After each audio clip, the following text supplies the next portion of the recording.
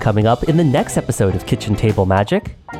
Over the years, it's definitely changed. You kind of figure out what works best for you, depending on like your system and your timeline. For me personally, when it comes to making a new cosplay, the first thing I like to do is I look at the art and I list out all the pieces that I'll need to make. So it's like bracer, wig, details for the bracer, patterns for the top and everything. So I go through, list all that out, and then I go through it and list out the materials I'll need for each of those. Usually with magic cosplays, you don't get a full body 3D reference image of like what the costume looks like. So you don't know what the back looks like, or maybe you don't know what the legs look like, you know, like what are they wearing on their feet? If it's like something that's from a time period like Amonkhet, I can look up like the normal Egyptian garb and do a little bit of history diving to see like what people from that time period actually wore and from that region and culture. So that's like a fun little rabbit hole you can go down to for like hours upon days.